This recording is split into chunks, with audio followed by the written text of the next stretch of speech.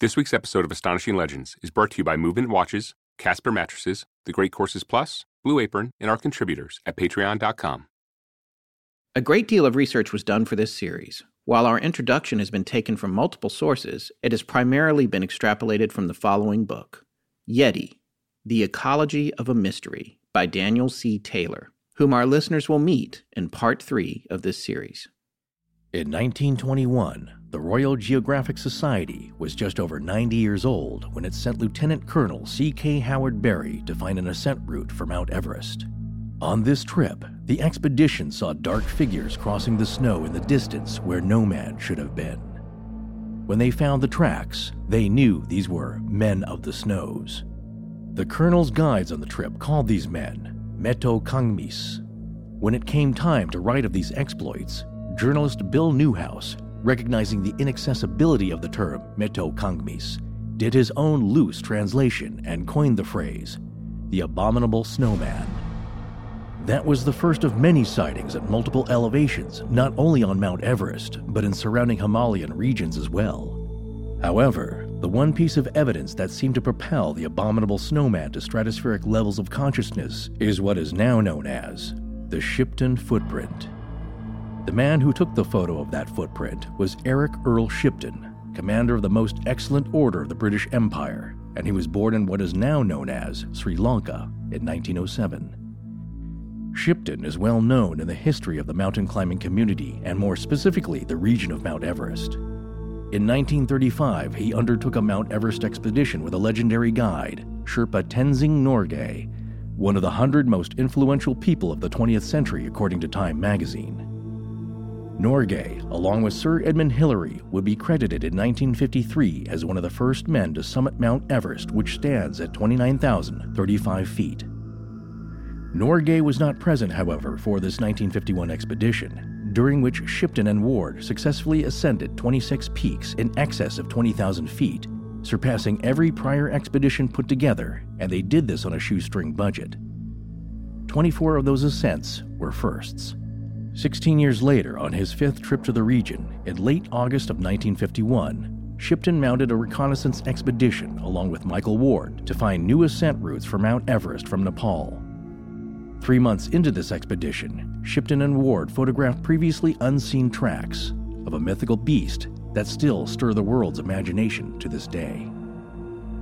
The following 1997 excerpt is in Michael Ward's own words from Wilderness and Environmental Medicine, the official journal of the Wilderness Medical Society. In 1951, Sen Tenzing, Shipton and I descended from the Menlung La, which is a glacier, and at about 16,000 to 17,000 feet, we came across a whole series of footprints in the snow on the lower part of the glacier. There seemed to be two groups, one rather indistinct in outline leading onto the surrounding snowfields. The others were much more distinct with, in places, a markedly individual imprint etched in the 2 to 4 inch covering of snow. We had no means of measuring, so after examining them, Shipton took 4 photographs. 2 of the indistinct prints with myself, my footprints, and rucksack beside them for comparison. The other 2 photographs were one of the most detailed and distinct group of prints, with my ice axe for scale, and a second one with my booted foot. The footprint was about the same length as my boot, and I take a size 42 Continental, or 8.5 British, which is about 12 to 13 inches long. The print was nearly twice as broad as my boot, 3 to 4 inches, and had clear-cut edges in the crystalline snow on a base of firm snow ice. There was the definite imprint of a big toe that was broader and shorter than the other rather indistinct toes, of which there seemed to be 4 or 5. We followed these tracks for some way down the Easy Glacier and noticed that whenever a narrow 6-inch wide crevasse was crossed, there seemed to be claw marks in the snow at the end of the toe imprints.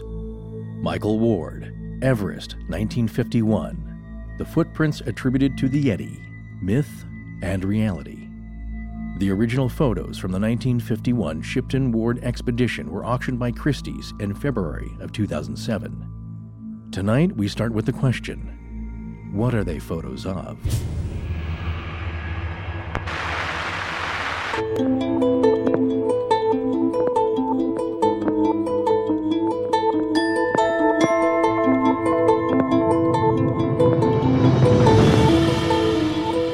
Welcome back to Astonishing Legends.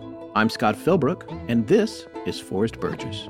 The great reward of exploration is not knowing beforehand what will happen. Dr. Daniel C. Taylor, Yeti, The Ecology of a Mystery. Join us tonight for part 1 of our 3-part series on the mystery of the Yeti.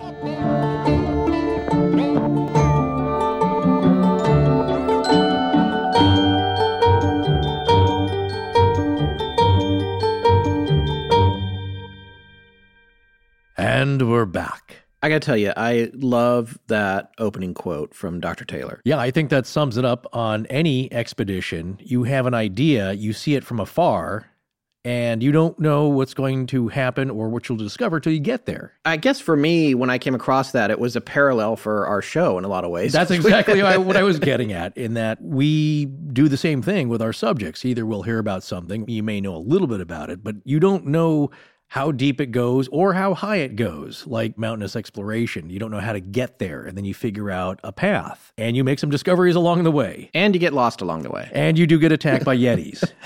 That's what happens. Yeah, so this series is going to be a little bit like that, I think. And Professor Taylor is one of the preeminent sources on Yeti research, and we will have him joining us in part 3 of this series. Yeah, that turned out to be, dare I say, I think one of Scott's best interviews, if not his best. Kind. You were not really responsible for the interesting part of that. You just I just asked the questions. You managed it well by not saying too much. Yeah. No.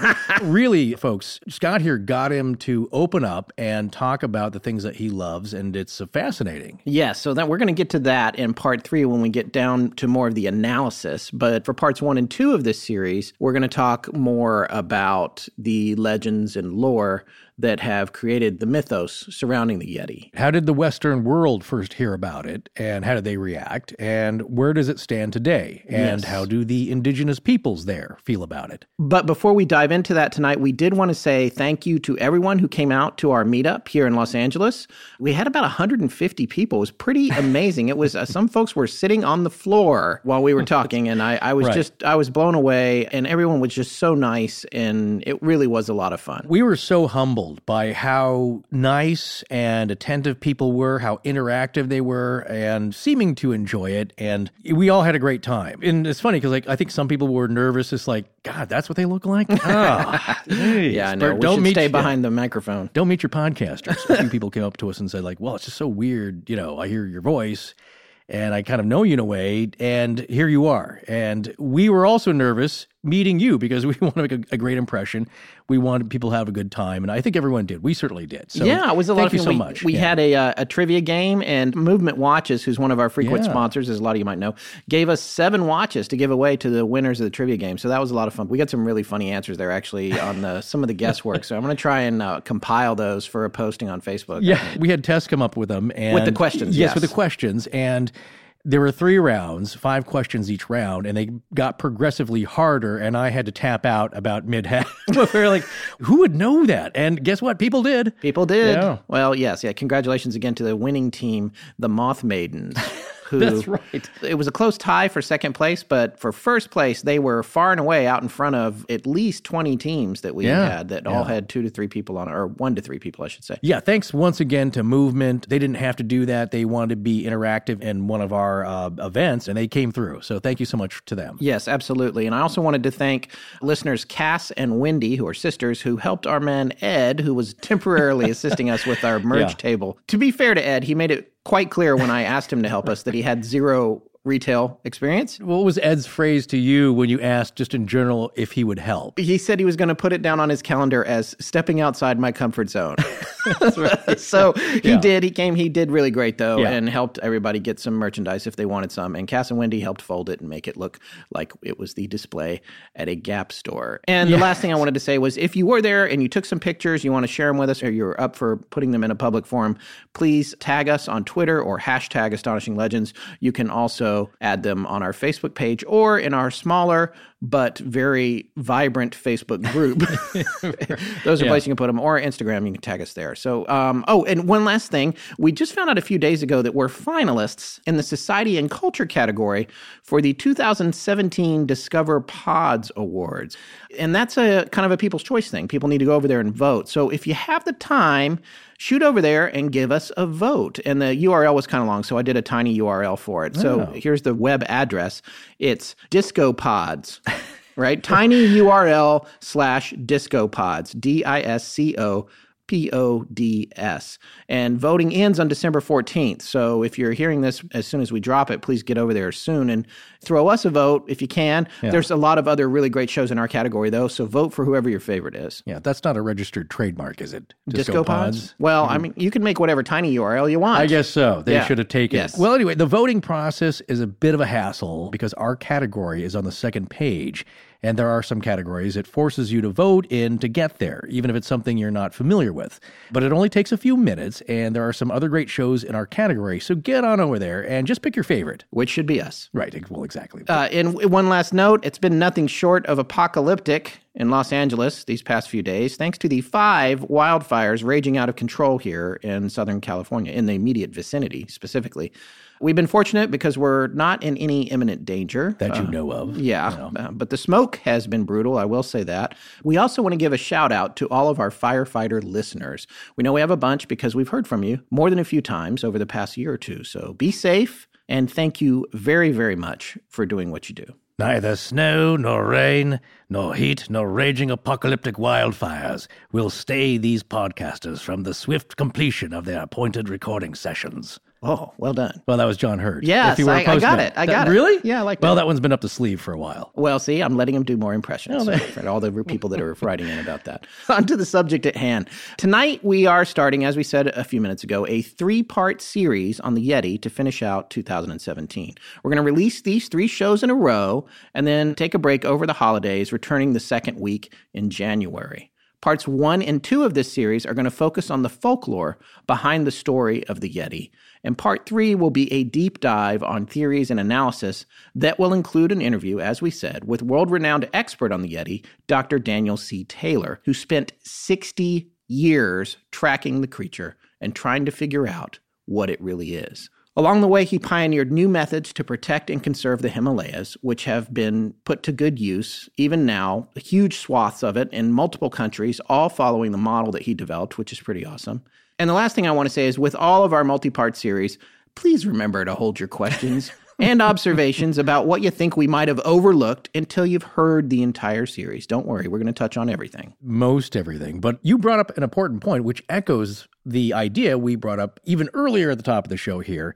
Even Dr. Taylor realized, he was fascinated by the Yeti as a young boy, and even saw tracks and saw an image in the paper claiming that, and asked his father and grandfather, who were also Kipling-esque adventurer types, just an amazing lineage there of fearless explorers and conservationists.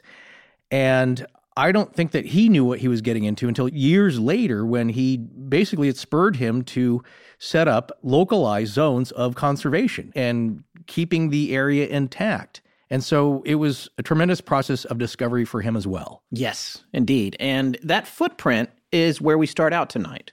That footprint is what is known as the Shipton footprint, which we've talked a little bit about. And we want to explain why that is such an important milestone in the search for the Yeti. I think one of the first things I would say, and it's something that Dr. Taylor talks about, but anybody that is exploring the Yeti would discuss, is the fact that it's a footprint. It is something created by a creature that at that moment in time was solid and had weight, and it left a track. And not just a track, but a track unlike any other seen before. One that looked primate or human and even showed what appeared to be a thumb-like digit. Yeah, so at the time, I want to make something clear to begin with. Again, these aren't reporters from the Weekly World News. They are the most respected mountaineers of their day. So when they said they discovered something, it was taken very seriously. And for those of you who think that could have been faked or it's a plaster cast, it's something we might see at lower elevations, like a big footprint out in the woods, done in a park by some pranksters. Yeah, because someone went out in front of you and did that. But guess no one's going out in front of you and putting a fake footprint in the snow at 17,000 feet. No, it's a long ways to go for a prank, as I always say. And that's the thing that stunned them. There should not be any prints like that at that altitude. It's above the tree line.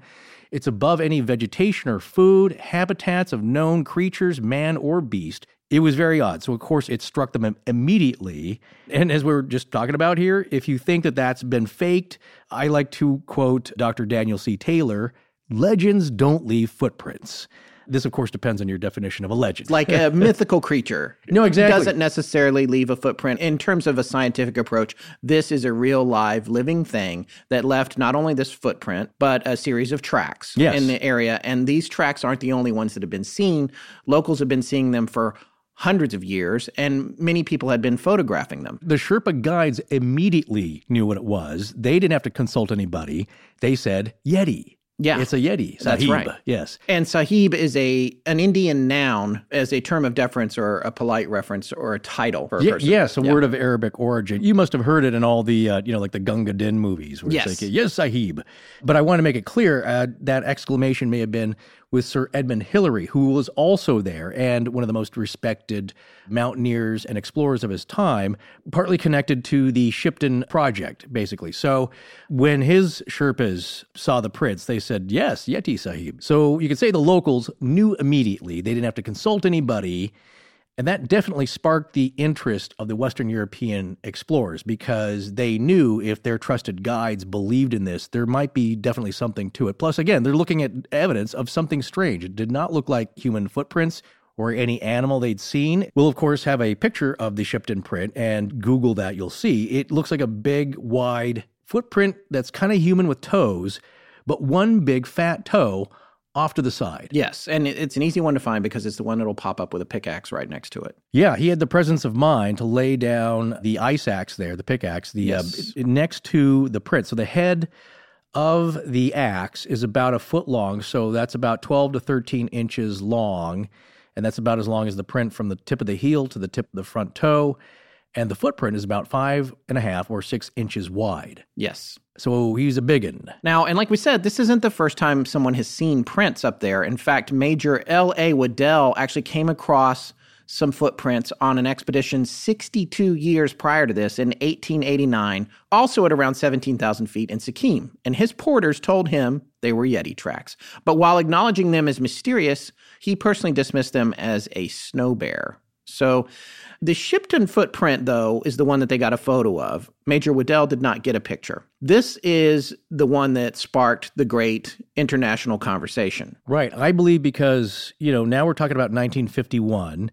So we're entering the latter half of the 20th century. Things are more modern. Communication is better.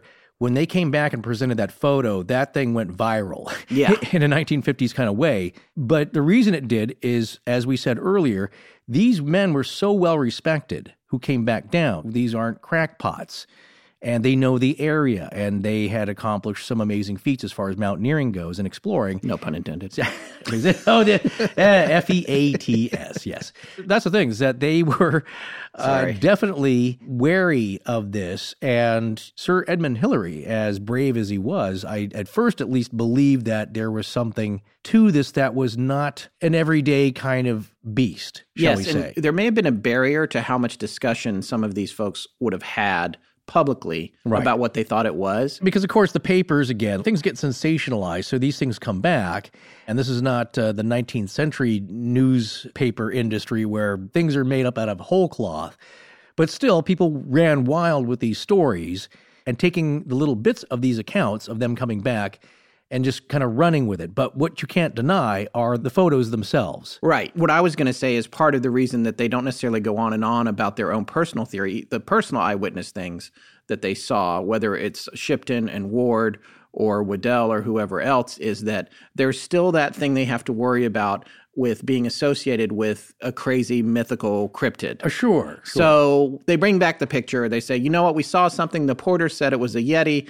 That day we summited and made camp. And this is something that Dr. Taylor mentions in his book. And he's speculating, but what kind of problems would there have been? It's kind of like coming back as a pilot and saying, I saw 3 UFOs. They went this way and that. Do you want to report a UFO? No. And it's the same kind of thing. These guys will say, well, we found these tracks. Here's a picture of the tracks. Talk amongst yourselves. I'm a respected mountain climber. So there's an issue there, and that's something to consider when you think about how this legend gets discussed and debated, and the evidence of it gets discussed and debated by the people bringing it back. and sharing it with the world at large. And there's even a rich oil man, as there always are in these kinds of stories, who has the interest and the drive and the desire and mostly the funds to launch a major expedition. Yes. Same thing with Oak Island. You get people in there who have some money, and not that they're all heavy-handed like that, as they were in Oak Island, but they come in with a lot of people. Yes. And sometimes that works, sometimes it doesn't. In this case, no one's really finding anything conclusive, although everyone does believe that these tracks are real. So that's where we start. Totally believe that these tracks were real, made by some kind of authentic animal, at least to the Western world, is unknown. Right. And the real question is it an animal or is it a hominoid? Yeah, right. By the way, a lot of the stuff we're going to be sharing is from Professor Daniel C. Taylor's book, Yeti, The Ecology of a Mystery. We'll be mentioning that a few times throughout the course of this series, and you'll find a link to it just like you will any book we ever reference in our show notes. We have to inhale a lot of books for our show. Every week or two, we're sucking down a book, and I guess that I've gotten kind of used to it. It's really like cramming for an exam in college. Some of the books are better than others. They're all informative, because we always try to find the best one on the subject. But this book, I could not put it down. I just found it riveting and really interesting. There's a lot of anecdotal information interceding in the chapters that was just as fascinating to me as the nuggets I was searching for that were particularly related to the Yeti. It's just a really great book. Well, you're reading someone's life work, their opus, the crowning achievement of 60 years of research in the field. And so it's the whole story of that. It's epic. Yeah. I'm going to start with one observation that Professor Taylor made on page 143 of his book, which is the following question. I'll just quote it directly. He just said, "Why didn't Shipton and Ward take more photographs that day?" And that was a question that he came back to a few times in the book. But this is one of the things that comes up, because if you're up there and you're finding this monumental evidence of some kind of new creature, wouldn't this be a really big deal? Well, that's a very interesting question. And there's been a lot of discussion about why there may not have been more pictures. And as the story unfolds, what you're going to find out is maybe there were some more, and maybe some of the pictures showed things that the one that everyone's focused on did not, that might have answered a whole lot of questions even way back then. Right. But we'll get to that later. Right. But, there were things that they could have shown, as he makes his point of, like, they could have shown the stride and done lots of angles and tried to see the difference between an uphill footprint and a downhill footprint and that sort of thing. And they didn't necessarily do that. But at the same time, they're pretty busy. Yeah, well, try to survive and climb a mountain, actually looking for another route up Everest. Yeah. So there are other things going on, plus a lack of oxygen, which may have been a factor. Yes, other things going on. This is just one interesting anomaly. One thing, though, I want to say here up front, to nip this in the bud, people will say, well, there you go. Here's a spot in the modern era where this popped up. The rest is lore, and now it's all on the internet. Yeah. As creepypasta stories. Right. Here's the thing. The ones that we mentioned, the first discoveries, even the ones that were kind of word of mouth or recorded in explorers' journals in the mid-19th century, British explorers, Western European explorers, leading up to November 8th, 1951, when this one was discovered, late in the afternoon. The fact is that the Sherpa, the indigenous peoples of the region, have been living in the area for over 500 years. And they've always seen it. The legend goes way back, generation after generation after generation into the past, who knows when the first sightings were, which were unrecorded. But to them, this is not a new occurrence, and it is not an internet hoax or a sensation. It's a real thing. So think about that if you start to wonder, like, well, is this just a modern day kind of P.T. Barnum kind of thing to sell newspapers and books? Right. It is not. We were mentioning at the top of the show about how Movement Watches really helped us out by providing such terrific prizes for our meetup here in LA. Everyone seemed to be thrilled to have a chance to win a new watch for themselves. But what we didn't mention yet is how many compliments and questions we got about the ones we were wearing that night. Yeah, I got compliments on the Movement Denali I was wearing, and I think you had on the Mariner, right? Well, wearing a cool timepiece on your wrist is back in fashion, and that's the idea with Movement, because starting at just $95, you can have a really classy-looking watch that's solidly built, with a clean, minimalist style that people will think you paid $400 or $500 for. Not only that, a Movement watch will be one of the easiest gifts you can shop for and deliver this holiday season, and one that's sure to impress. Even the box it comes in is really stylish. The reason Movement is able to deliver all that quality and style for such an affordable price is that they sell directly to you over the internet, thereby cutting out the retail middleman and all that markup. And the best part about it, other than the value, is that you get to skip the crazy store lines and shop in the comfort of your jammies and fuzzy slippers. Right now, when you go to mvmt.com/legends, you can buy any watch starting at $95 and get a free strap, all placed in an elegant gift box, ready to give, and shipping is free. That's part of the style function of Movement watches. You can easily change up straps to go with your outfit. But what if the gift receiver doesn't like it, you ask? They don't like it? Returns are free too. But you won't need that. This watch has a really clean design. Seriously, we've been getting compliments ever since we put ours on. Now is the time to step up your watch game. Go to movement.com/legends. Join the movement. Hi, this is John Paul Decker, and you're listening to Astonishing Legends with Scott Philbrook and Forrest Burgess. Now back to the show.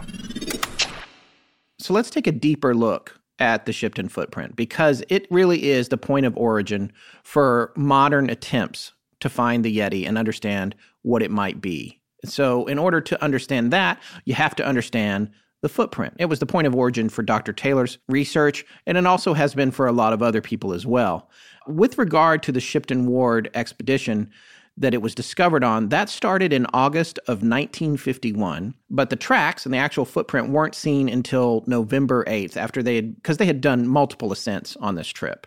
Now, I got some information on the team actually directly from cryptid expert and Twitter friend of the show, Lauren Coleman's website. He wrote an article back in 2012 about this, as you should expect. And he mentions that the expedition team included the following members: Eric Shipton, Michael Ward, Bill Murray. Wait, what? Bill Murray? Yeah. Ghostbusters, Bill Murray. No, not that Bill Murray. Okay. I mean, he does do a lot of stuff, but it wasn't him. I could see a movie with him in it. This is actually William Hutchinson Murray, world-famous Scottish mountaineer whose primary climbing period was just prior to World War II. Okay. Well, Bill Murray was in Razor's Edge. That's a good point. Okay. That's a good point. Well, William H. Murray, W.H. Murray, was a legend himself. He was actually captured after this expedition during World War II by a tank commander from the German 15th Panzer Division in June of 1942. And this is the exchange he had with his captor. To my astonishment, the German commander forced a wry smile and asked in English, "Aren't you feeling the cold?" I replied, "Cold as a mountaintop." He looked at me and his eyes brightened. "Do you mean you climb mountains?" He was a mountaineer. We both relaxed. He stuffed his gun away. After a few quick words, the Alps, Scotland, rock and ice, he could not do enough for me. So that's what happened when he got captured during a retreat by a German Panzer tank commander. And once they both found out they were mountain climbers, everything was okay. Right. You find some commonality and you realize, you're fighting for different sides, but you're people, yeah. Exactly. Unfortunately, he still became a POW. Well, so yeah. He was a POW for 3 years. This is Bill Murray, by the way. 3 years as a POW where he wrote a book on freaking toilet paper. Wow. Yeah. And then the Gestapo found it and destroyed it. So he wrote it again. So that very book, Mountaineering in Scotland, and its sequel are both available on Amazon today, not on a roll of toilet paper. Yes. Listen to this review by journalist David Rose, writing at the time for The Observer on it. Quote, "The writing is sublime with descriptions of climbing that come close to the Buddhist idea of ahimsa, the shedding of self. It offers a more complex but satisfying answer to the questions why climb than Mallory's because it's there." So we've got a link to that book if you're interested in it. It was this Bill Murray, not the Ghostbuster. Right. In tangent. The important point of that is that, and people might say, well, let's get to the Yeti. What about all this mountain climbing business? This is the point. Because if we didn't have these brave and hardy souls who climb mountains because either they're there or it's a spiritual Buddhist kind of thing, we would not maybe know about the Yeti. It took people to climb these mountains, to engage with the Sherpa, to see the tracks, to bring this to the Western European world, to the English-speaking world anyway. As I just got done saying a little while ago, that they knew about it, the people that lived there, the indigenous peoples. And it's like, of course it's a Yeti. That's their point of view. And we didn't know about it till then. So, of course, what we do with it is we misinterpret the legends, we exaggerate them, we blow them out of proportion, we appropriate incorrect and erroneous things to them, and that's how we deal with legends, because they're not as sacred to us as they are to them. So anyway, that's the connection that Scott's making here, is that it's mountain climbing that gives us this story. Indeed. And this team, the rest of the people on it are like superstars, really, because it's Shipton Ward, William Murray, Tom Bourdillon, Ed Hillary, before he was a Sir, Yes, Earl Ridderford, Angtharke, who is likely a Sherpa, Pasang Bodia, Nima, Sin Tenzing, and 6 other Sherpas. And yes, it is the Ed Hillary, Sir Edmund Hillary, the man who would later be credited, along with Tenzing Norgay, who is a Sherpa, to be the first men to summit Mount Everest in 1953. If you haven't heard the term Sherpa before, we wanted to talk to you a little bit about that because it's going to come up a lot in the story of the Yeti. We've probably already said it 50 billion times ourselves. I didn't know who they were either until I read John Krakauer's book, Into Thin Air, which came out back in 1997. And boy, that is a nail-biter. That book is about Krakauer's account of the 1996 Mount Everest disaster, during which a rogue storm killed 8 climbers on their way to the summit. So if you want to see or read about what climbing Everest is like in modern times, that book is the one. Krakauer didn't just interview people about it. He was there. He was on the trip himself. And it's tragic what happened, but also just really frightening. And when you read that and you come out of it and you think about what is the environment that this creature would live in, and if it is a hominoid, if it's human, how could it survive these storms? Because one of the things that Everest is famous for is sudden, unpredictable, severe, life-threatening storms. Yeah, you're at the top of the world. So the weather, of course, is extreme and unpredictable. But I always put this under this umbrella. These things will happen when you go to places where we're not really meant to be naturally. So the Sherpa have adapted, and they survive very well. But it's like, the deep oceans. Tragic things happen to really adventurous people. The tops of mountains, tragic things can happen to very adventurous people who are brave enough to go up there. Some might say foolish. And as well as outer space. Yeah. Those things happen. Well, if you have to take a bunch of stuff with you to stay alive, maybe you shouldn't be there. I don't know. I'm just saying, No, well, that's the thing. I don't want to kill anybody's sense of adventure. No, they of course, go there to find things that us mere mortals would never know because they're brave enough to venture it. Yeah, so Krakauer's book, Into Thin Air, is just an account of one of the many harrowing mountain climbing stories that are out there, and there are several, of course, really well known and some tragic ones, but full of adventure. Yeah. Talking more about the Sherpas and the reason that they stand out in the saga of being in that area, there are people that are from the portion of the Himalayas or the Himalayas that are in Nepal. And there were originally, I guess, 4 groups of their people. There's now over 20 clans, according to Wikipedia, which, take that with a grain of salt. But what's amazing about these folks is that they're born into that region. They are naturally acclimatized to the high elevation. I read Into Thin Air almost 20 years ago, but I seem to remember that some Sherpas can ascend Everest without oxygen tanks, right? Yeah, actually, Babu Chiri, Sherpa, summited 10 times and spent 21 hours on the summit with no auxiliary oxygen, a record which still stands. And on top of that, he made the fastest ascent in history in just under 17 hours. And a little side note, which is, I'm not sure Scott knows, I think I saw this on the news, and he just brought a bunch of Snickers bars with him. So nice. Unbelievable. Well, no, because there's a commercial. Yeah, there is a commercial, but you burn through a lot of energy. And I remember one of the first orders I ever placed years ago at REI was for these mint cakes that Sir Edmund Hillary took up. So here I was ordering something called Kendall's mint cake, and I'm like, oh, that'll be delicious, and you can take camping. It's like, no, it's a solid brick of sugar, right, with mint oil, because as I think Sir Edmund Hillary had said, it's like, well, these are bloody good because you just need the pure sugar to keep up with the calorie burn. Because again, it's so cold, your body's like burning it like it's going out of style.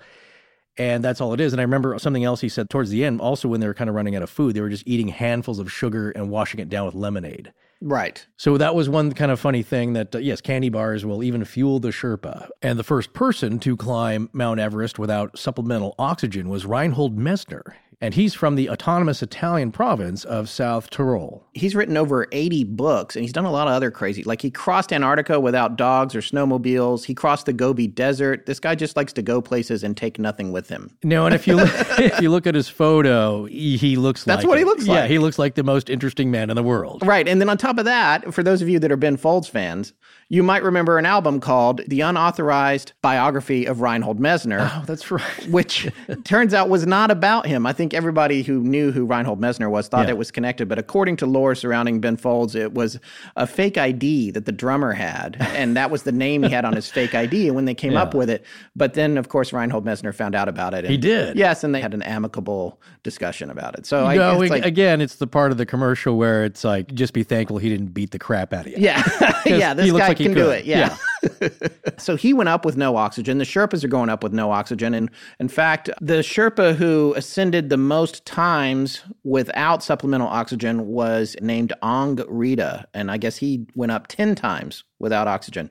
But still, the record for fastest ascent belongs to Babu Chiri Sherpa. So anyway, there's all kinds of records. All these people are tough as nails. Some of the Sherpas who are local and born into the region, they don't really have the acclimatization issues that other people have. Yeah. I don't know what kind of training Reinhold did for his ascent, but I doubt that he just showed up and popped up the mountain. Well, no, I think he was familiar with the mountainous regions from his homeland. But usually what these guys do is they climatize at different levels for a while. So you have to live there while your blood adjusts. Because what Sir Hillary said was that you really feel like you've got the bad flu. Yeah. You've got a headache, you can't think straight, you're weak, you're sluggish. This happens to me just when I go from LA to Denver.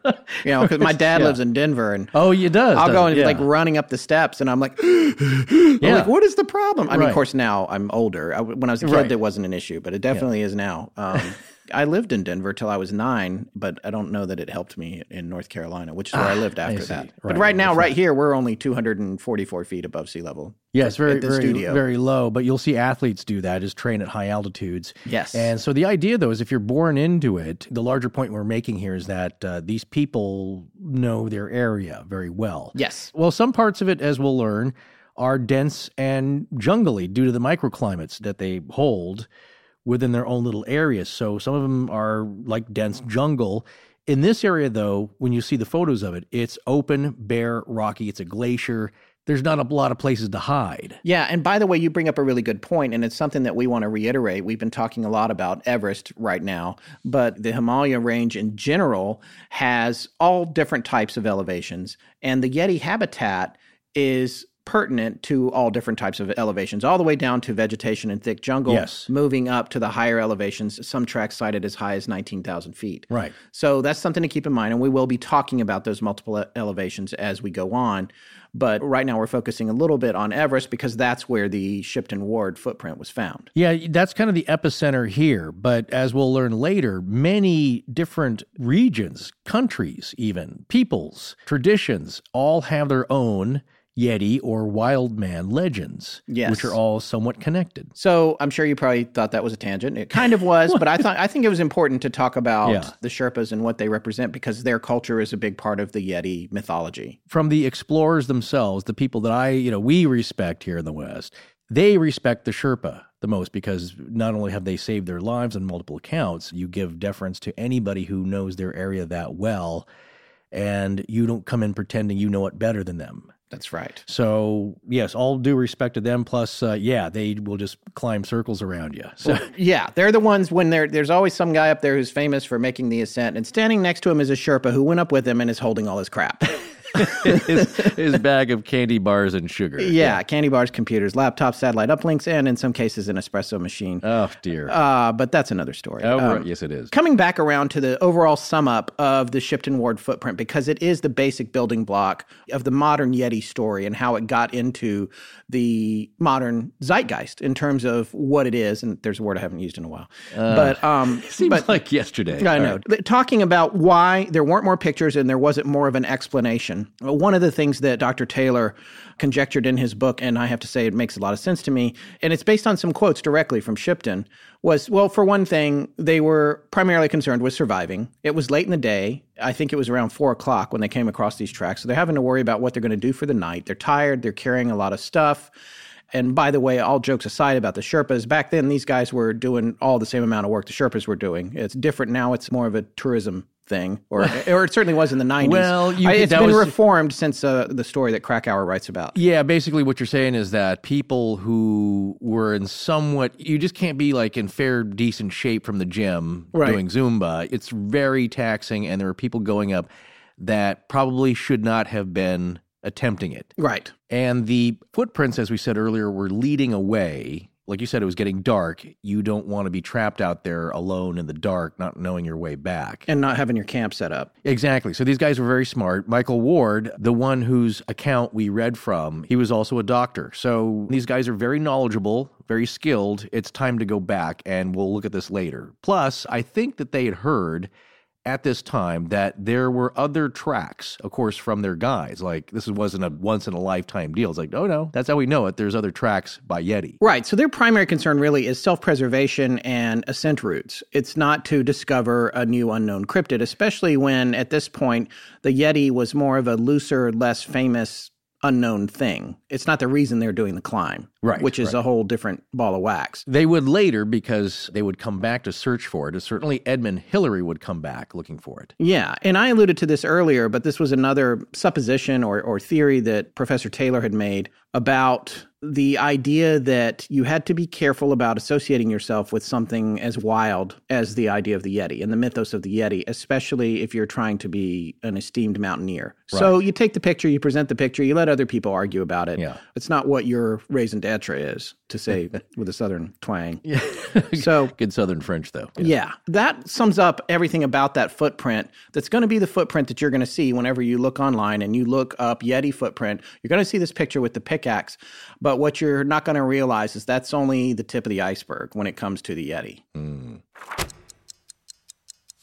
One thing I love about my Casper mattress is that I've had it over a year now, and it's never lost its original shape since the day it sprang forth, still delivering on that right amount of sink and right amount of bounce. I'm kind of fascinated by their engineering and all that science that goes into making one. Well, for most people, all they know about foam in general is that it's all one density, but a Casper mattress is engineered with multiple supportive memory foams so that the first inch or two gives you that comforting memory foam cushioning that people love, but then the mattress firms up below that, so it also gives your body a combination of the softness and firmness it needs in all the right places for a great night's sleep. Casper now has 3 mattress models: the original Casper, the Wave, and the Essential. And Casper is not just a mattress company. They offer a wide array of products to ensure an overall better sleep experience. If you're looking for a new mattress, and most folks don't even know they need a new one because they've gotten so used to the saggy old one they have, you need to check out a Casper. Trying one out couldn't be more convenient because they deliver it right to your door. It also couldn't be more worry or risk-free because Casper has a no-hassle returns policy if you're not completely satisfied, and there's free shipping and returns in the US and Canada. So you can be sure of your purchase with Casper's 100-night risk-free sleep-on-it trial. Start sleeping ahead of the curve with Casper. Get $50 towards any mattress purchase by visiting casper.com/AL and use promo code AL at checkout. Just note that this offer is only applicable to a mattress purchase, and of course, terms and conditions apply. So once again, to get $50 towards the purchase of any Casper mattress, go to casper.com/AL and then use promo code AL at checkout. I'm Tom, and this is Astonishing Legends. Let's get back to the show. All right, so we talked about the footprint, the iconic footprint that really set the wheels in motion with regard to searching for an actual creature. It's the watershed moment for the Western world. Before we get into some of the encounters that the Western world had with these creatures and the footprints, and there are some really amazing stories that the Astonishing Research Corps dug up, we did want to tell you just how pervasive it is in Nepalese culture. And by Nepalese culture, we're talking about Nepal. And here's something to understand. I have not been to the region. I'm sure some of our listeners have been and probably traveled there and all that, but I was not geographically familiar with it until I read Professor Taylor's book about how expansive and lengthy the Himalayas are, and he calls them the Himalayas, and he grew up there. So that's how the mountain range is referred to locally. So you might hear us going back and forth between Himalaya and Himalaya. It's not that we're like Madonna and pretending to be British. We've learned it both ways these past couple of weeks. We're trying to avoid more emails. Yes, is what's happening. Lots of pronunciation emails. But it's funny because we were having lunch preparing to work on this series. Right. And we were at one of our favorite bar and restaurants called Hyperion Public over in Los Feliz, which is not too far from where Forrest actually lives here in Los Angeles. That's where people go to look for my tracks. Yes. No big mystery there. Right. And our friend Robin Shore was walking by and saw us sitting inside. She's a friend of my wife's. They work together as writers. And Robin was like, Scott? And I couldn't believe it. So she comes in and we told her what we were doing and she was like, it's Himalaya. And she was halfway joking, but she takes yoga and I guess they say it that way when they're super, imagine you're in the Himalayan mountains. Right. Well, yes, of course, yoga instructors being very respectful to the Tibetan, Buddhist, Nepali kind of traditions. So, of course, they're wanting you to get that right. Yeah, we were a little bit schooled on that. Yes, and I just wanted to say thank you to Robin. Robin, by the way, has I thought we were niche. She and comedian Morgan Murphy have their own podcast, which is a niche podcast just about Los Feliz. It's very entertaining. It's doing well. You can look for that on iTunes if you're interested. But I did want to say thank you for the Himalayan heads up. Right. So there's a lot of interesting things about the Himalayan mountains, and one of them is how incredibly huge the range is. You don't really realize it. The range has over 50 mountains that are taller than 23,600 feet in elevation. It's bordered on the northwest by Karakoram and Hindu Kush ranges, and on the north by the Tibetan Plateau and the south by the Indo-Gangetic Plain. The entire range is inhabited by almost 53 million people spread across 5 countries. India, which is actually where Professor Taylor lived when he was a child, in the Himalayas, but in India.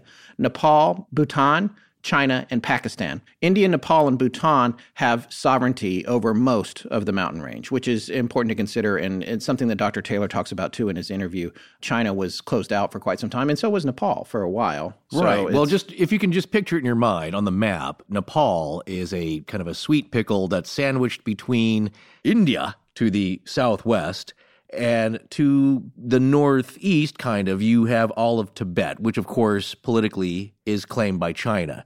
So that whole region has their own variations of the wild man. That's right. And there's a bunch of names that they're known by culturally across the area. One of them, you know what, I'm not reading this list. You read it. I'll read it, sure. Yeah, you wrote it. You read it. Quaid, who's a member of the ARC, posted this to River, and he got this from Wikipedia. He was impressed with the entry. He said it was very well documented, well referenced. A well-sourced entry at Wikipedia. Yeah. They do exist. This one seems to be pretty on spot. And I love making up pronunciations for words and getting letters and notes about it. So here we go. First, we have a Miche, which roughly translates to man bear, Zute, which is cattle bear, Migoi or Migo, that translates to wild man, Bunmanchi, jungle man. And then we go to the Mirka, which is wild man, and the Dong Admi, which is snow man. So in listening to that, you're never going to remember all those names, but what you may put together here, dear listener, is that there is a theme running through these names by the indigenous peoples. It's man, bear, cattle, meaning maybe this thing steals cattle. There's certainly some stories about that. And jungle. And the one through line here is the word man. 5 out of 6 of them have the word man in them. And that tells you something about how they're perceived, about how the Yeti, which is an additional name, is perceived locally. They gravitate towards this thing being some kind of hominoid, meaning a man-ape-like creature. Bipedal. Yes, walking upright, 2 legs, and frankly, more ape-like, but maybe a combination of something else. And each one of those has different stories behind it. One of the more prominent ones from Dr. Taylor's book is the Bunmanchi, and we're going to talk more about that in parts 2 and 3. Suffice it to say that you want to avoid that guy because he steals your children. And well, so many things do. Yes, you can say the lore parts of that, the folklore that's handed down is you kids better behave, or we're calling the Bunmanchi, or we're getting a hold of Krampus, and he's going to take care of you. Oh, yes, Krampus. That's a good Christmas story. One we covered our first year, I think, for a Christmas story. If not, it was the first year, right? It was a while back. Christmas special. Yeah. So if you're looking for an older show to listen to, that's a fun episode. Look for our Krampus show. It's better than the movie, I promise. But that's an interesting point here, and I think a valid one, tying to the folklore of the region that we all have, is that there's some kind of boogeyman that parents will tell the kids about to keep them in line. However, there is one story we're going to get to here shortly where it may have tried to carry off a young maiden. So let's talk about that. A lot of the sightings that are connected to these local cultures are extremely folkloric in nature. And we'll talk about those a little bit more in part 2 of the series.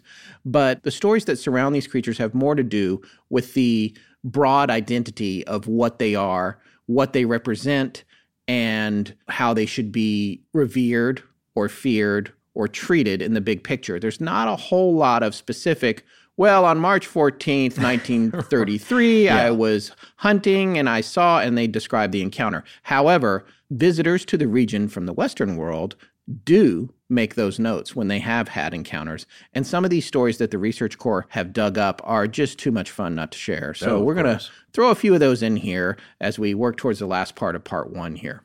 One of what is considered to be the first eyewitness report to the Western world was made by a man known as B.H. Hodgson in 1832. And this is actually a sighting that was made by his guides that he makes a footnote about and writes off as a mistaken identity for the creature in question. And by the way, Hodgson was actually the court of Nepal's first British resident, which is interesting in itself. Yeah. And this mention is actually a very brief part of an essay written in the Journal of the Asiatic Society of Bengal, Volume 1. I just know from Bengal tiger. Is that right? Bengal? Well, that's how I say it. Sure. The Bengals. So in that particular essay is called On the Mammalia of Nepal by B.H. Hodgson, Esquire. That's from August of 1832.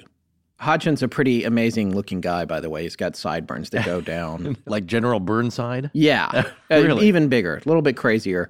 I mean, he was a scientist. The species of Tibetan antelope is actually named after him. It's called Panthalops hodgsoni. Well, very nice. So that's where we're at with this guy. Now I'm going to read this quote from that Mammalia article that's from the journal. My shooters were once alarmed in the Kachar by the apparition of a wild man, possibly an orang, which is an old word for orangutan, but I doubt their accuracy. They mistook the creature for a cacodemon or a rakshas, which is also a demon, and fled from it instead of shooting it. It moved, they said, erectly, was covered with long dark hair, and had no tail. So that's considered the first eyewitness report to the Western world. That's going to be the story that first plants the seed in people's minds that there's some unknown hominoid or primate that might be in the region. Right, and it brings up an important point you should keep in mind here as you're listening to this. It's also one of the first descriptions where someone from the Western world has encountered how the locals see this with their own sighting, and there is a supernatural element to that.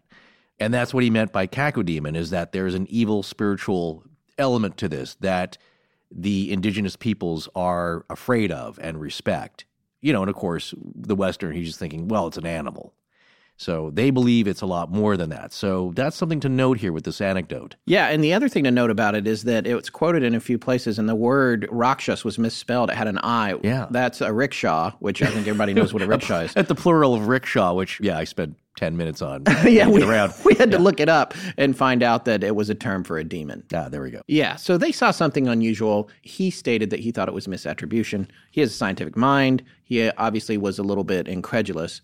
Also, having not seen it himself, I'm sure there was a little bit of prejudicial thinking there to whatever extent. Yeah. So that's interesting. So we're going to move on to another story. We talked a little bit earlier about a British Army physician named Major L.A. Waddell. And I actually want to read this excerpt from Professor Taylor's book, Yeti, The Ecology of a Mystery. This is on page 79 of his book. Major Waddell returned from a hunt on the high Himalayan glaciers.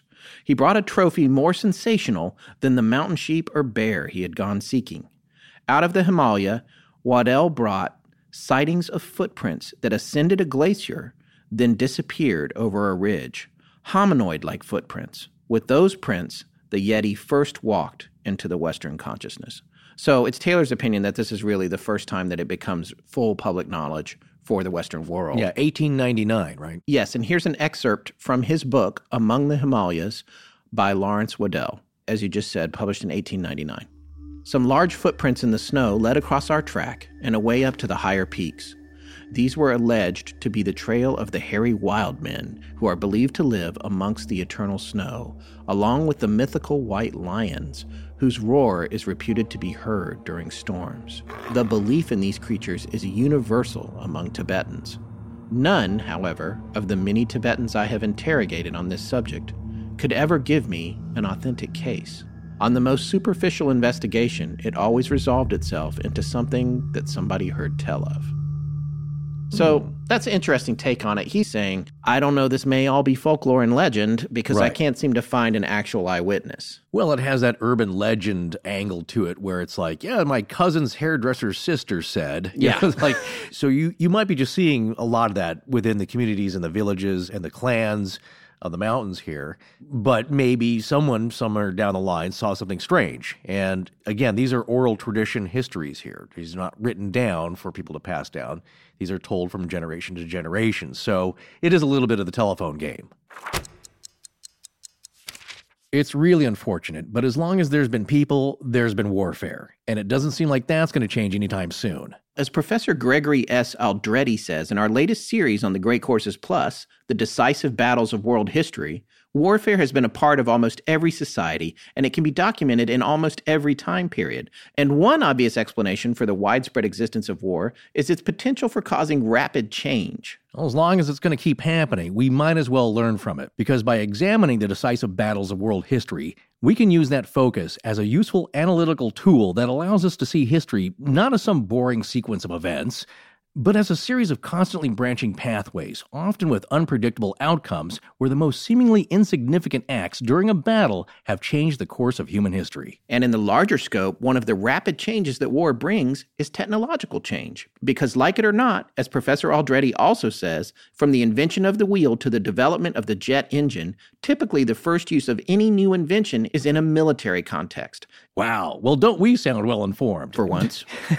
And now you can too, with the Great Courses Plus, because it's like having a tiny university right in your own pocket. You can stream and watch any of their over 8,500 courses on your smartphone, tablet, laptop, or TV, and with their new app, you can even listen to them just like a podcast. We know you're going to love the Great Courses Plus as much as we do. So they're giving our listeners an entire month to enjoy any of their courses for free. But you need to sign up with our special URL. So start your free month today by signing up at thegreatcoursesplus.com/legends. Remember, that's thegreatcoursesplus.com/legends.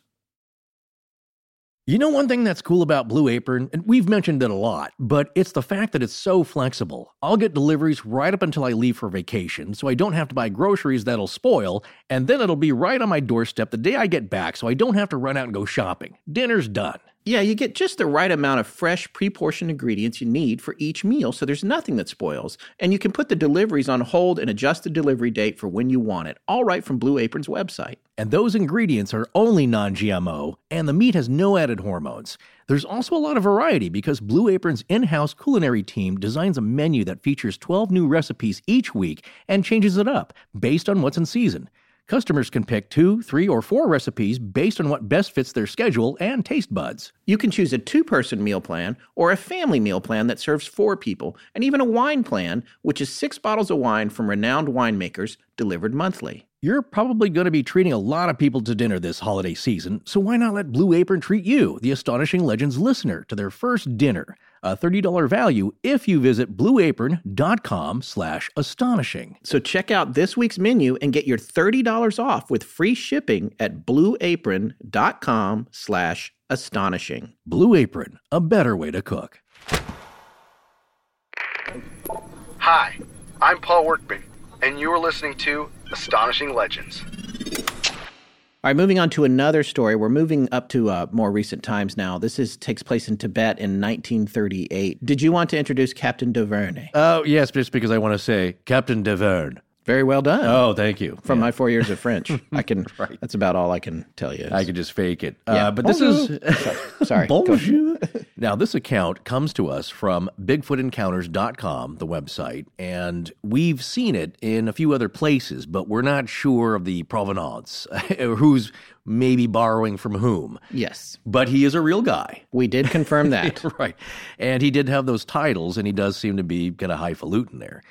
Okay, so here's the story. While working out in the higher elevations of Tibet, Captain Dauvergne momentarily lost his vision during a whiteout snowstorm that blew in over the Himalayas quite suddenly. Freezing, suffering from the raw elements, and disoriented, Dauvergne could have died of hypothermia in such a blinding blizzard in a few minutes' time. He claimed that a 9-foot-tall, whitish-gray, hair-covered figure actually sheltered, fed, and cared for him from the worst of it. When the captain recovered sufficiently to have a sense of his surroundings and reason his situation, the creature had disappeared.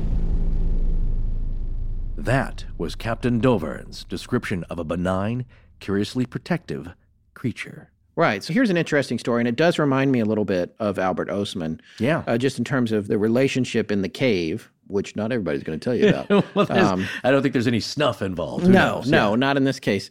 But there's no other story like that. And granted, he probably was suffering from hypoxia and hypothermia and everything else. So it's not too far-fetched to think that this was all in his mind. Yeah, really, how do we know what the truth is? And keep this in mind, he is a high-ranking and esteemed person in his community and the military, the British military. So it's a wild thing to come out and say that I was cared for by a giant 9-foot-tall Yeti. Yeah. But what's interesting here is that you're going to hear some other stories that are benign, where they're kind of kind Yetis that take care of people or watch out for them or help them in some way. And a lot of them where they're not really kind. They are feared and respected in that sense because they have almost a supernatural power, almost kind of a demigod spiritual presence within some of the indigenous peoples there. But that was an interesting example where somebody was sheltered and had his life saved by a Yeti. Well, there you go. And on that very same page on BigfootEncounters.com is something you were just talking about. There's actually another story about a Nepalese shepherdess. This took place near her village. A similar creature crossed paths with her. The large ape with black and brown hair had seized the Sherpa girl and would have made off with her if a piercing scream hadn't sent him scampering. But not before he had killed 2 from her herd of yaks, and the police who visited the site immediately afterwards found large footprints among the carnage, which seemed to back her claim. So that's a different story, as they point out on BigfootEncounters.com. Same year, or actually era at least, right? The 30s, Yes. late 30s. Yeah. Yes. But this is something dangerous and violent. Right. And well, skinwalkery a little. Skinwalkery, and definitely not, taking her to a cave to protect her and nurse her back to health. No. Maybe to have her for lunch, possibly. So well, that's like the bun manchi. Yes. Yeah, it'll carry off your young. But you have to wonder whether or not these people know, and, this is kind of the Kelly Hopkinsville thing. They live in the region. Right. If they actually engage with an animal in a fight for their lives, or they're trying to keep from being abducted or attacked by something, you would think that they would know if that was an animal they had seen before, like a bear, or, if you're a shepherdess, Yeah. you would think you've seen everything You know the that's animals. out there. Yeah. No, and that's what Professor Taylor says. He's grown up seeing all these animals. You can't put one over on him. He's seen the monkeys on the roof. He's seen different creatures.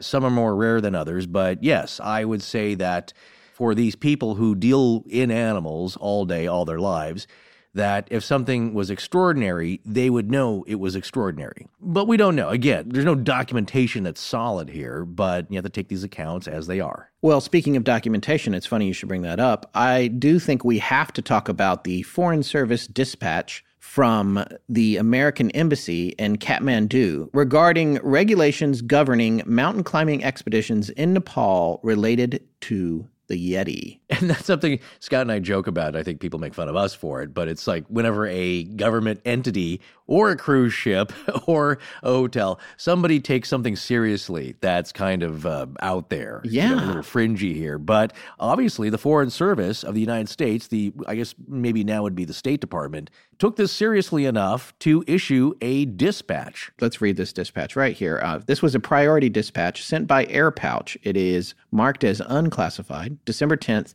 1959, from the American Embassy in Kathmandu to the Department of State in Washington. And I guess it was delivered December 10th. It was actually written November 30th. So let's read what it says here. Regulations governing mountain climbing expeditions in Nepal related to Yeti. There are at present 3 regulations applicable only to expeditions searching for the Yeti in Nepal.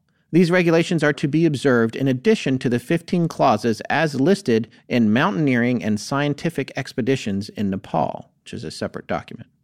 The 3 regulations are as follows. Number 1, royalty of rupees 5,000 Indian currency will have to be paid to His Majesty's government of Nepal for a permit to carry out an expedition in search of Yeti, which, by the way, is in quotes. Yeah. Number 2, in case Yeti, again in quotes, is traced, it can be photographed or caught alive, but it must not be killed or shot at except in an emergency arising out of self-defense. All photographs taken of the animal, the creature itself, if captured, alive or dead, must be surrendered to the government of Nepal at the earliest time. 3. News and reports throwing light on the actual existence of the creature must be submitted to the government of Nepal as soon as they are available and must not in any way be given out to the press or reporters for publicity without the permission of the government of Nepal. For the ambassador, Ernest H. Fisk, Counselor of Embassy.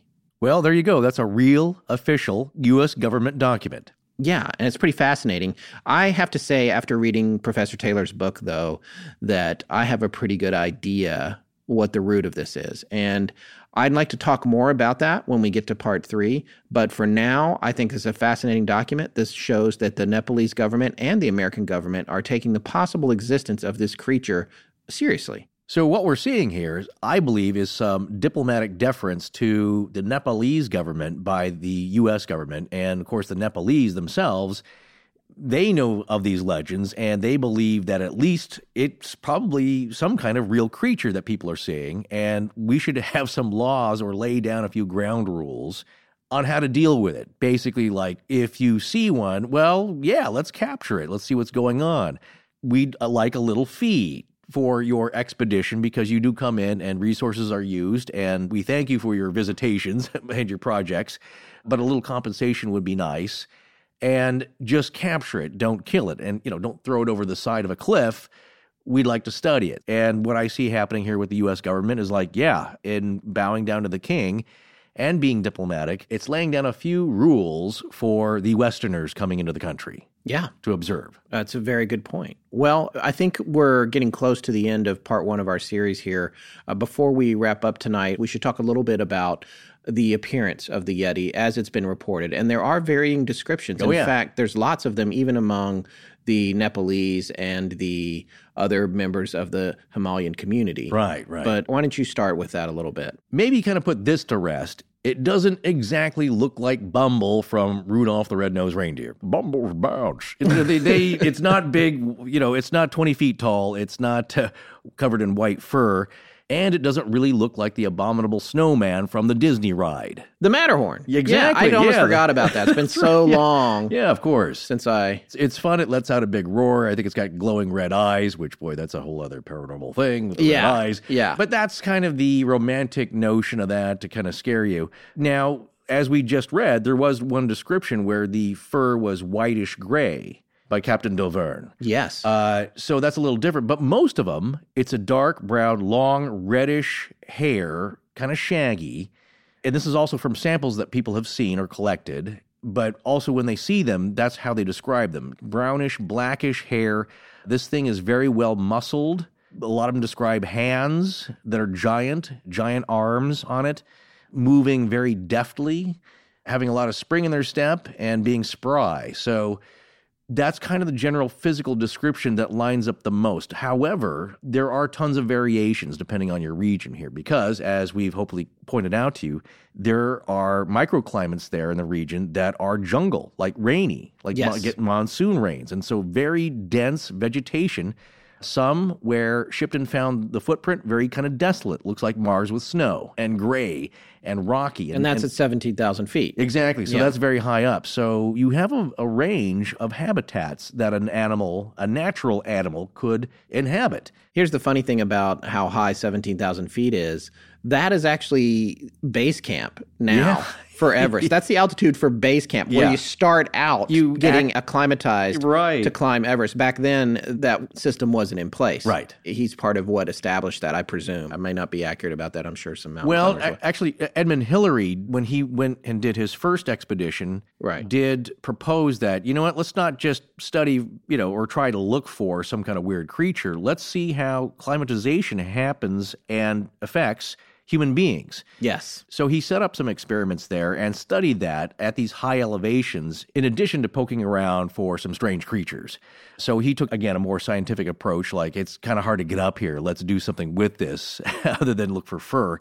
But that is the main description. Again, reddish brown, long clumps of fur that look more wiry than hair. That's also another description. People have said that when they've seen clumps of it, it doesn't look like any kind of fuzzy, warm, soft thing like you'd see on an animal So yes, and bipedal movement, and all the tracks seem to reflect bipedal walking as well.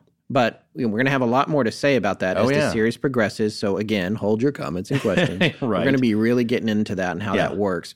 It's interesting that one of the things that people describe is that this thing walks on two legs. Yeah, that is actually probably the most common thing running through all of the indigenous people's descriptions of this, is that it doesn't move like anything else they've seen. There's definitely ape-like behavior with this. And the other super critical thing to understand, too, is that when you look at the Shipton print, you see that one of the toes is very much like a thumb. Yeah. And that takes it out of the realm of bear and into the realm of primate or hominoid. Right. And that's one of the things that was the real instigation for the search for this creature. Right. And one thing I wanted to mention before I forgot here, as we're reaching the end of part one, there are some scientists who believe that a giant ape in the area is not impossible, even though it's hard for us to think about it. In one of the National Geographic documentaries I saw, they were going over the idea that Gigantopithecus, that we talked about in Albert Ostman's episode, a 9-foot, 10-foot tall giant ape, natural, just giant, maybe lived about 100,000 years ago, roamed these areas, China, India, Southeast Asia, and it would have weighed around 1,200 pounds. Now, a modern gorilla that we think of and know is about maybe 5 to 6 feet tall at the most and weighs about 400 pounds. And how they get around is basically on all fours. They knuckle walk. That's how they support that massive weight. When you look at them, they have short back legs, big, huge arms, big fists, and that's how they carry their weight. And the idea is that, well, if Gigantopithecus is that huge, 1,200 pounds, that's going to put a lot of stress on those shoulder joints and arms. So what holds the most weight the best? An erect spine. That they may have been bipedal. Right, and not only bipedal, but they may have had thumbs on their feet. And so if they're walking bipedal and leaving these thumb-like appendages on their feet, that very much sounds like the Shipton photograph. Yeah. It's just hard to imagine this thing at that high elevation of 17,000 feet. But a lot of things about it do match the descriptions that locals have shared with people. Oh, yeah, absolutely. Again, they veered towards more ape than anything else that's around there. And at that altitude, there's not a lot of food. It's very harsh. So it's a strange place to see anything. But there are people and animals in the general vicinity. It's just at that altitude, it's not very likely to see something of that nature. Now, when I was talking about Gigantopithecus, bone fragments have been found. Part of it, they think that porcupines will carry off bone fragments because they need the calcium and take them into caves in different areas. And maybe that breaks up a whole skeleton. But from the jawbone, which I believe that's the largest piece they found, from a mostly intact jawbone, you can extrapolate how big this thing was. and it's massive, and it's unbelievable. We've talked about it, of course, several times in different episodes, but just go Google the size comparison between a human being and Gigantopithecus. And there is some debate about the actual size of this creature that lived 100,000 years ago. Was it 10 feet tall, almost 9 meters or 10 meters? Was it actually 1,200 pounds, or was it smaller? Well, from what I've read, it's going to be larger than the modern ape, than the modern gorilla we know of now. So a massive creature that possibly has survived. And it doesn't seem to be that crazy because these bone fragments, and they believe the habitat of this giant beast that was real, is kind of roughly in these areas. Bone fragments have been found in China, in India, north of there. Jawbones, right? I don't know about the actual jawbone. That might have been in Southeast Asia in a warmer climate, in a jungle kind of climate. But again, it's not that crazy. And there's an organization in the United States that believes Bigfoot is just some kind of extant woodland ape. And that's what they call it, woodland ape. There's nothing mystical about it. It's just for whatever reason, we have not captured one. We have not seen any pelts or fur that can be analyzed. But obviously, so many people have seen this thing, which is a giant monkey ape, something that is not natural to the area, walking through the woods, crossing the road. So many people have seen this thing. Are they all lying or crazy or mistaken? Because it's hard to mistake a bear for a giant ape. I've seen bears in the wild naturally, and they don't look like gorillas. They don't look like monkeys. And think about this. Just a few weeks ago, there were articles about the frilled shark, the one with the 300 teeth in various rows, that is dang prehistoric looking and a surviving type of species, millions of years old. But we tend to give the ocean a lot more credit and possibility for harboring these kinds of things. Even Loch Ness, there's still the possibility that it's a real natural creature, just really, really old, that has survived in a strange condition.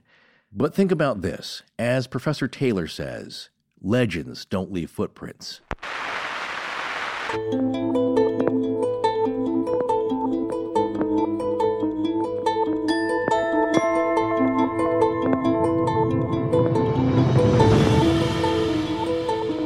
That's going to wrap up part 1 of our in-depth series on the Yeti. We'll be back next week with part 2, where we'll take you even deeper down the rabbit hole with some more stories, including one in which someone gave beloved star of It's a Wonderful Life, Jimmy Stewart, the finger. As always, special thanks again to the ARC, who did an outstanding job researching this series. Please remember to support our sponsors. They keep the show free and the lights on in Blanket Fortiana. Special thanks to John Bolin. I'm John Paul Decker. P-A-U-L. Hi, I'm Paul Workman. M-A-N. John Paul Decker. M-A-N. P-A-U-L. I'm Tom. Our show is edited by Sarah Voorhees-Windle, and the theme is by Judson Crane. Sound design is by Ryan McCullough. Special thanks to the ARC and its lead researcher, Tess Feifel. But most importantly, we want to thank our listeners. You can find us online at astonishinglegends.com, as well as Facebook, Patreon, Twitter, and Instagram. Copyright Scott Philbrook and Forrest Burgess. Good night.